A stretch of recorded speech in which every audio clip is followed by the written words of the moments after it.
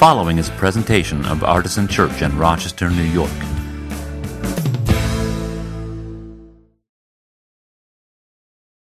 Well, how many music lovers do we have here in the room? Well, a lot of music lovers. Artisan is a good place to be if you like good music, isn't it?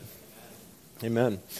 I'm a music lover, as you know, and one of my favorite things to experience as a music lover is a really good cover song. Everybody familiar with the term?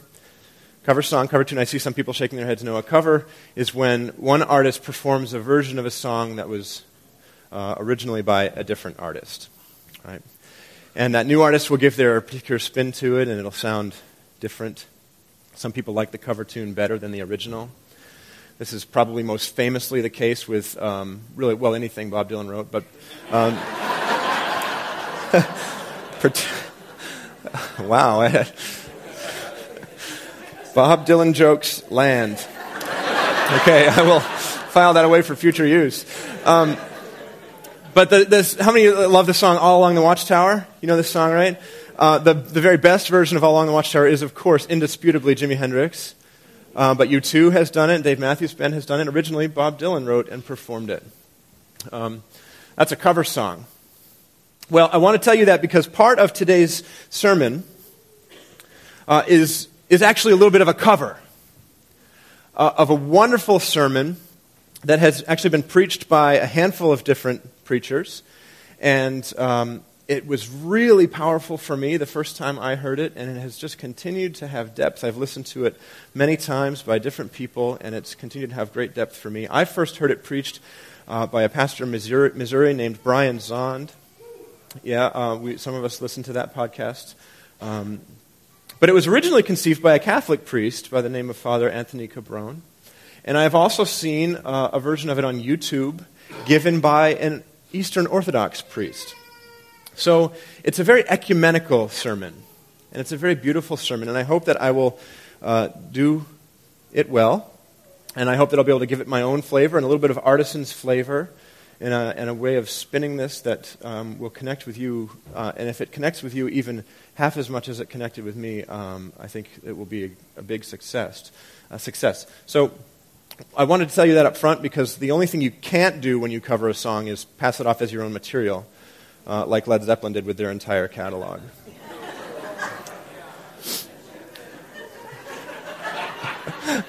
Okay. All right. Led Zeppelin jokes do not land. I don't know.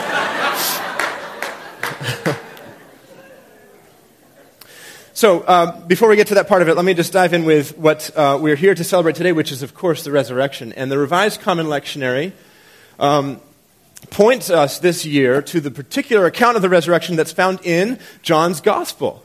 How wonderful is that? We just spent all of Lent, and we've spent many, many weeks over the past couple of years in John's Gospel. And in the second to last chapter of John, chapter 20, you get his telling of the resurrection of Jesus Christ. So in a minute, I'm going to read this to you, and if you'd like to get your Bibles open to John chapter 20, you can do that. If you're using the red Bibles, it's on page 882. By the way, if you do not own a Bible, we would love to send you home with one of these. We buy them by the case, and so it's not stealing, it is a gift. Please take a Bible home with you if you don't have one.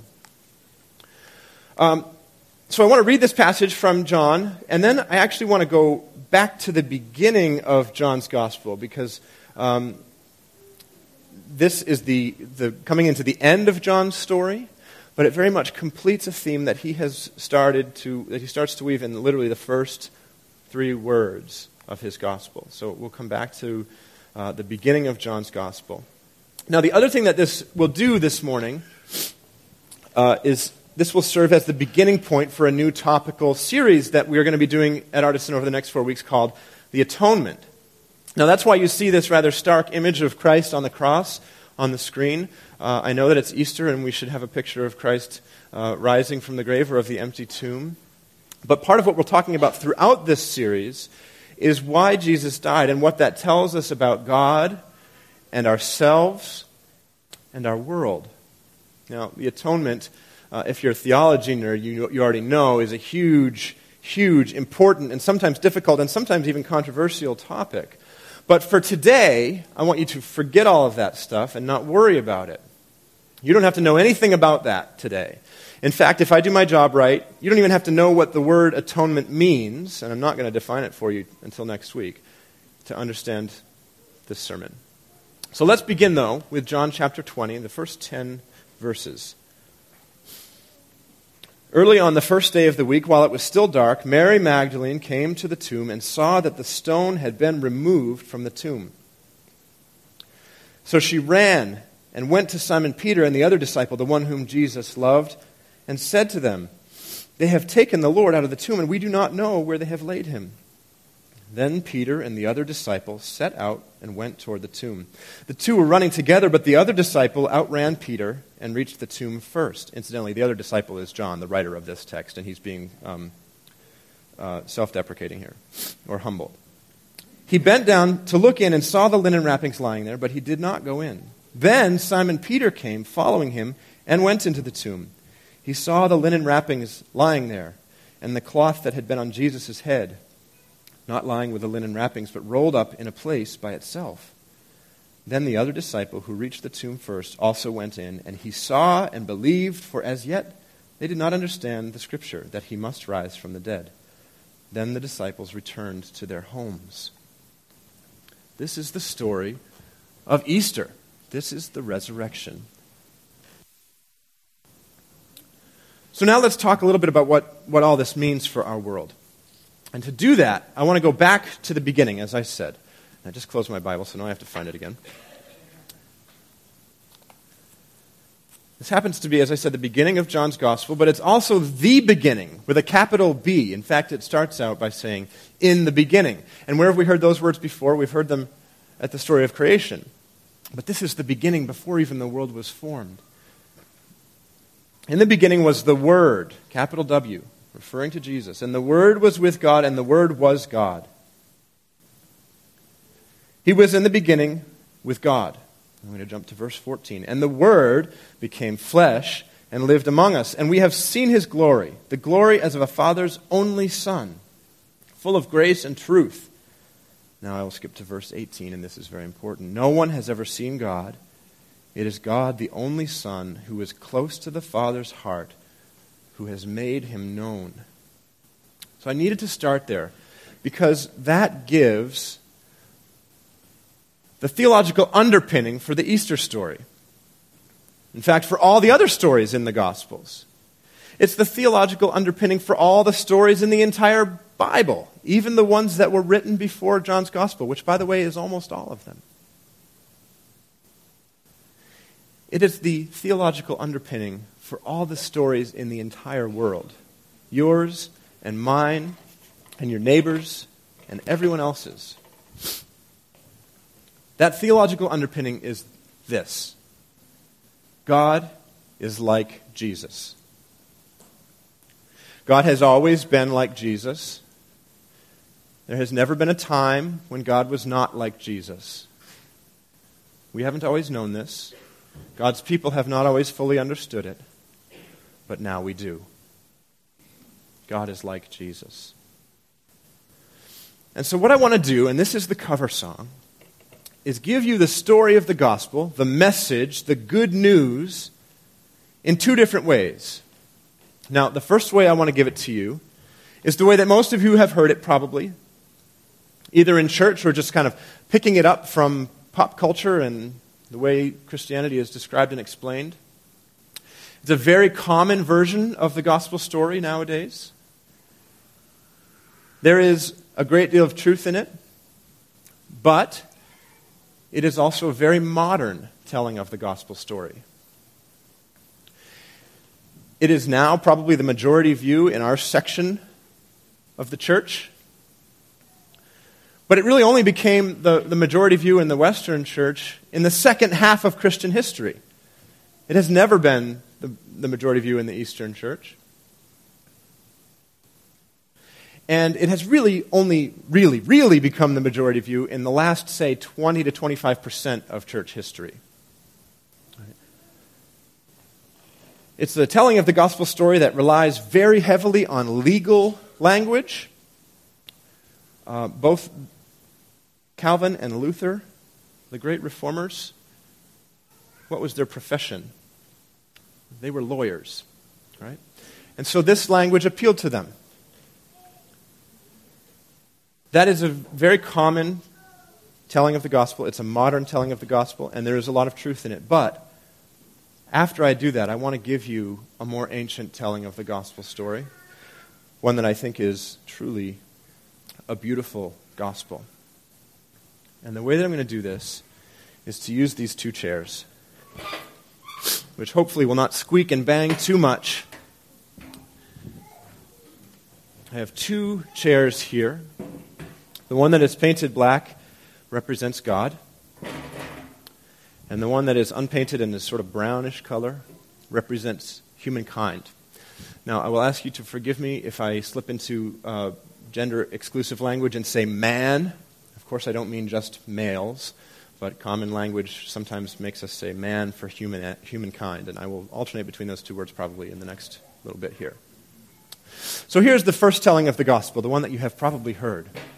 In the beginning, God created the heavens and the earth, and He created humankind. God created men and women in His image and His likeness. He created them to be in fellowship with Him and for them to reflect His glory. But the great tragedy in the Garden of Eden is that humankind turned away from God. In their sin and in their pride, they disobeyed and turned away from God. Now, because God is so perfectly holy and righteous, He cannot even look upon sin. And so not only did humankind turn their backs on God, but when they sinned, God turned His back on them. And there was true, utter separation. But because God continued to love His creation, He sent His Son. He became a man, a human being. And Jesus, the Son of God, was the perfect human being. He became everything that God wanted His creation to be in the first place. He was completely obedient. He lived a sinless life. He was in perfect fellowship with the Father, and He reflected the Father's glory. However, at the end of His life, He was crucified and died. And as this telling of the gospel goes, God placed all of the sin of the entire world, yours and mine and our neighbors and everybody else's, on His Son Jesus at the cross. And because God continued to be holy and righteous, He could not even look upon sin. And so He did the unthinkable and turned His back on His Son. Now, those of us who believe that God did this thing are saved by our faith. Martin Luther, ever eloquent, said that we become like snow-covered dung.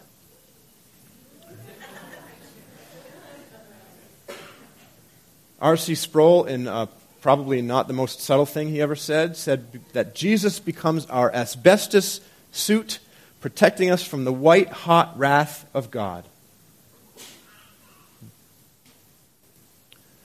Those of us who believe that God did this thing are saved by our faith. But those who do not believe remain in their sin. And God turns away from them ultimately. And they spend eternity under the white-hot wrath of God's holiness without Jesus as a protection. That's the Western telling of the gospel story. That's the one that many of you have heard parts of, or all of, or versions of. And now I want to tell you a more ancient version of the gospel story. It's very similar, but it's different in some subtle and important ways. begins the same way, like this. In the beginning, God created the heavens and the earth, and he created humankind in his image and his likeness in hopes that they would reflect his glory, that they would be in perfect fellowship with him. But the tragedy in the garden happened, and humans sinned and turned their back on God, breaking fellowship with him. So far, this story is the same. In their sin, humankind became subject to futility and death in all their endeavors. So the primary purpose of the gospel in this more ancient telling is not to address a legal challenge, although, again, that language does exist in Scripture. The primary reason that God sends his Son is to make it so his people would no longer be completely and utterly subject to futility and to death.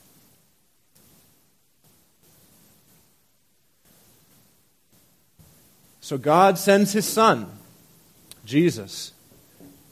God becomes a human being, a man. And Jesus becomes the perfect human. Everything that God wanted his created people to be in the beginning. In perfect fellowship with them. Perfectly reflecting his glory and his image. Gregory of Nazianzus says of the incarnation, which is the theological word for God becoming a human being, that which he has not assumed, meaning taken on himself, he has not redeemed, he has not saved. That which he has not assumed, he has not redeemed. So the incarnation is of utmost importance. The life of Jesus, not just the death of Jesus, is part of how God saves us. So, here is a woman, a human person who happens to be a woman, who has been caught in the sin of adultery. And the religious establishment gleefully drags her before God in an attempt to catch him in a legal trap. And says, "Teacher, the law says that we should stone such women. What do you say we should do?" This woman who has sinned and turned away from God. And how does God respond? He says to them, "Let the one of you who is without sin cast the first stone," and they immediately drift away. And then he kneels down in the dirt and he says to the woman, "Where are your accusers? Does no one condemn you?" "No one, sir." "Neither then do I condemn you. Now go on your way and do not continue in your life of sin." Here is a man, a good Jewish person, who becomes consumed with greed and ambition and sins by colluding with the occupying Roman Empire and becoming a tax collector and overtaxing his brothers and sisters, profiting off the top. And as a consequence, he has no friends. And he is a bit of an outcast, rightfully so, some would say. But what happens when God comes near to Zacchaeus? Zacchaeus is up in the tree, right? He says, "Zacchaeus, you friendless thief, I want to have dinner at your house. Cook me a steak." And he says, "Truly salvation has come to this man's house." Now here is a woman who for one reason or another, and the text is not explicitly clear about why, as Chris so brilliantly pointed out a few weeks ago, whether it's her own sinfulness or a product of the sinfulness of her culture or a combination thereof, she has been through husband after husband after husband. And the man she's living with present is not her husband at all. And so In addition to the fact that she's a Samaritan, so she's a cultural and social outcast, she's this serially married, divorced, widowed woman. So she's a double outcast. But what happens when she meets God? God sits down next to her at a well. And remember what Chris pointed out. What is the significance of a man and a woman meeting at a well? What happens in the Old Testament with all of the patriarchs when they meet a woman at the well? They become husband and wife. Now, Jesus is not going to marry this woman, but what a marvelous, powerful symbol to meet her at a well. This woman who has been married so many times. And he says to her, I am the water of life. Here is a man who is so consumed by darkness that he is possessed by a legion of demons. He is the picture of a raving madman. He lives in a graveyard, naked, screaming and cutting himself. Nobody in the town will even go near this graveyard because they're so terrified of this multiply possessed man. But here comes God sailing across the Sea of Galilee, and he says to the man, I will come close to you. And he casts out the demons, and the man returns to a normal state, and there he is, sitting together with God. Here's a man who, because the entire world is consumed by futility and death because of sin, has some sort of disease that has left him paralyzed. And what happens when he meets God? His friends are good enough to carry him to see Jesus and to lower him down through the roof. God says to him, son, your sins are forgiven. And when the religious establishment gets a little angry about that, he says, oh, by the way, pick up your mat and walk.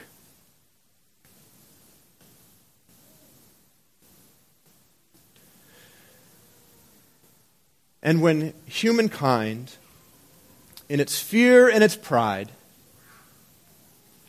expressing the very worst of systemic oppression and violence, does the truly unthinkable sin and murders God, executes him unjustly, how does God respond? With white-hot wrath? No. With violence of his own? No. What does Jesus say on the cross? Father, forgive them because they don't know what they are doing.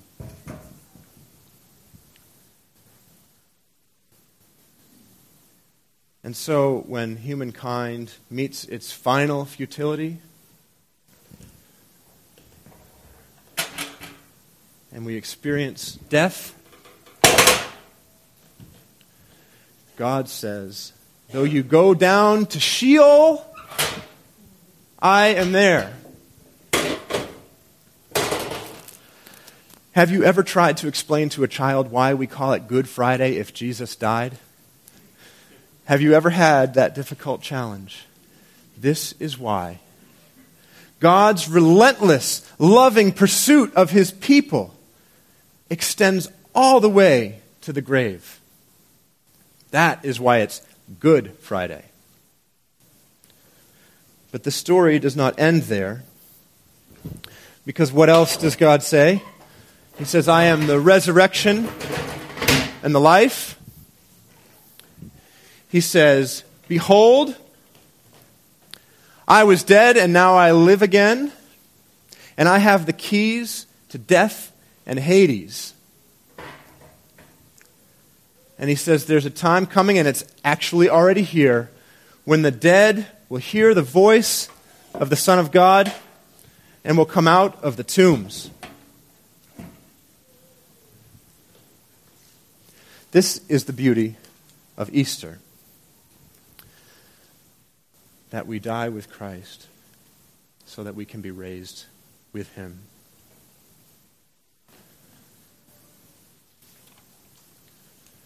This is the restorative, more beautiful picture of the gospel that is actually much more common in Christian history than the one that I told you before.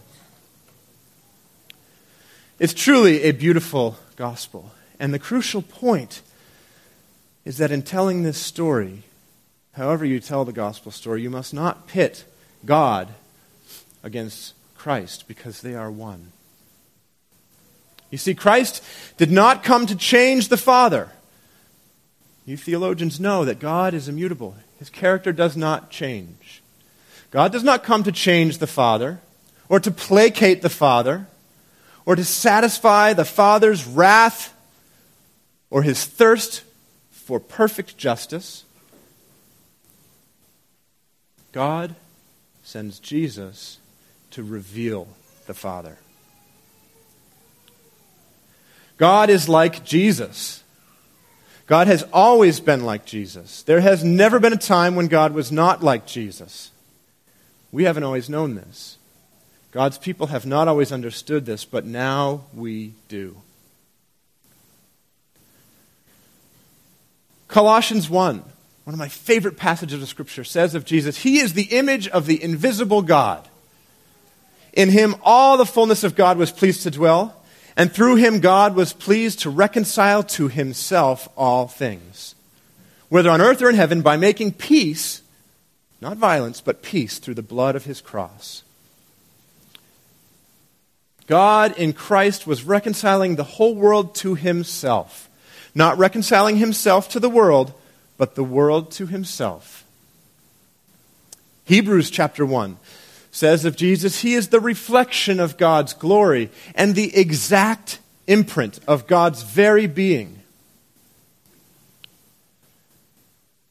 So if you see someone describing a God that acts differently from Jesus, that, and I do not like to use this word, is heresy. God is like Jesus. God has always been like Jesus. There has never been a time when God was not like Jesus. We haven't always known this. God's people have not always understood this. But now we do. And God is never turning away from humanity. Do you know how I know? What do you see Jesus doing? How many times in the Gospels do you see Jesus coming to a sinner and saying, "Ah, I am so holy and righteous that I cannot even look at you," and turning away from that sinner? How many times does Jesus do that in the Gospels? 0. There are some people in the Gospel stories who do that. Who are they? The Pharisees, the Sadducees, the scribes, the religious establishment. Now, I hope that it is not a controversial statement for me to say that God is like Jesus, not a Pharisee. Will you ride me out on a rail if I say that?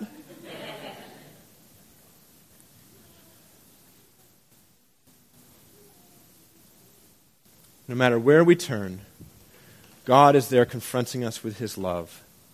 You see, the gospel is not this. We turn and God turns.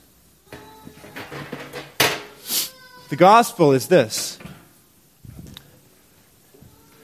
We turn and God pursues.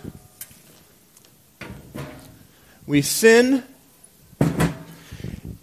and God forgives.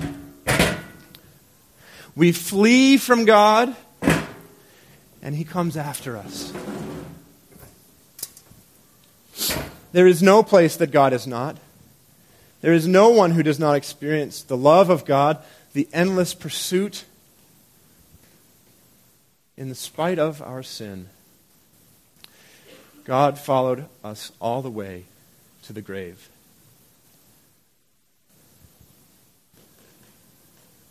When we turn away from God, God confronts us with His love. And for those who would return in love to God, that love is like a warm light.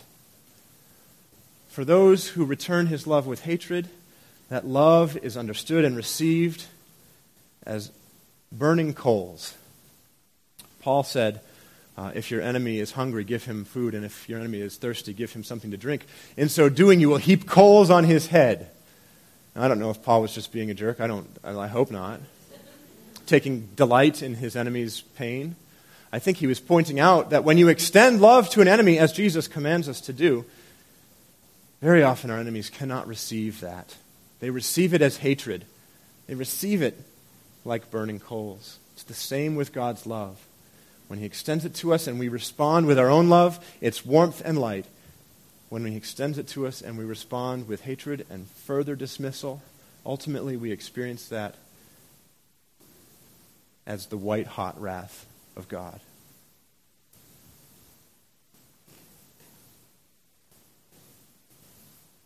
This is the beautiful gospel. This is the story that Easter wants us to tell. God is like Jesus. God has always been like Jesus. There has never been a time when God was not like Jesus. We haven't always known this. God's people have not always understood this. But now we do. Let's pray. God, we are so thankful for your unfailing love, your kindness that leads us to repentance.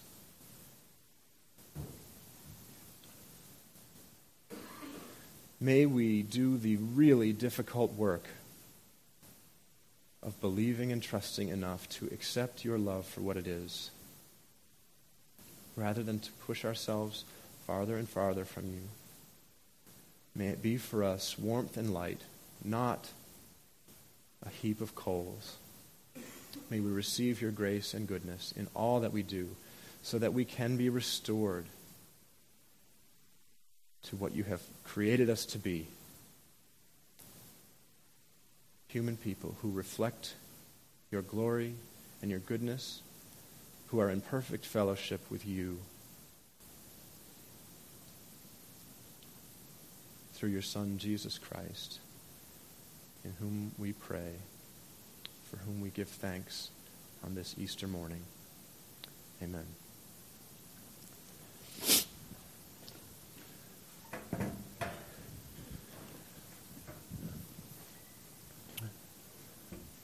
I would invite all of you here this morning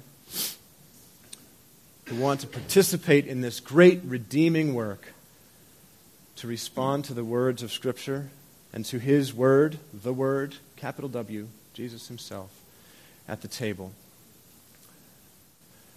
We celebrate an open communion table at Artisan, which means everybody in the room who's seeking to follow Jesus is welcome and invited to participate. You can tear off a piece of the bread and dip it in either of the cups. At both stations we have wine and juice. And of course, you should choose in a way that would be appropriate for you and for your family. Remember that His body was broken for us, that His blood was shed for us. May it be for you food for your hungry souls and an act of community and communion with your brothers and sisters here in this room, with those who celebrate communion all around our city and all around our world and all throughout time. This is the great unifying sacrament of the church.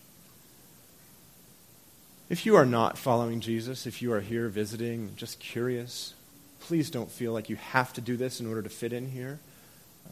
Nobody will glare at you if you choose not to take communion. You can sit and think and meditate, pray, and that's okay. I would remind you that there are a member of our prayer team will be up here to pray with you in person if you would like that. However, you would like to respond to God's word in this time, please do so now. We'll continue to sing together. Amen.